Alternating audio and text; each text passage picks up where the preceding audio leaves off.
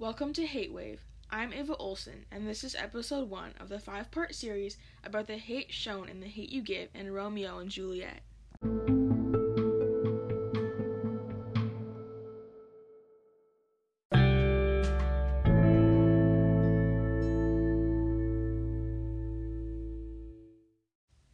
Did you know that every hour a hate crime is committed in the United States?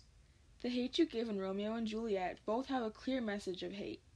A little background on The Hate U Give. It is about a 16-year-old African-American girl named Star who lives in the projects of Mississippi. She lives a form of a double life, going to a preppy, mainly white private school called Williamson and living in Garden Heights. She's at a party in the garden one night when a fight breaks out, and so she leaves with one of her closest friends, Khalil. They get pulled over for a taillight that's out. The officer forces Khalil out of the car, and when Khalil leans over to check on Star, the officer shoots him 3 times, and Khalil dies.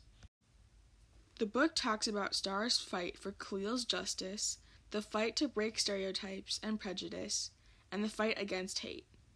In The Hate U Give, Angie Thomas reveals that good things can come from hate. On the other hand, a little background on Romeo and Juliet. It's about 2 families, the Capulets and the Montagues, who have a rivalry. At a Capulet party, Romeo Montague meets Juliet Capulet, and they fall in love. The story is about the hate between the families battling with the love between Romeo and Juliet. In the tragedy of Romeo and Juliet, William Shakespeare reveals that hate can drive you to do things that you will regret.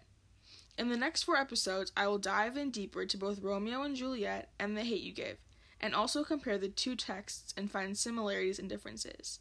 Tune into episode 2 where we talk about Romeo and Juliet.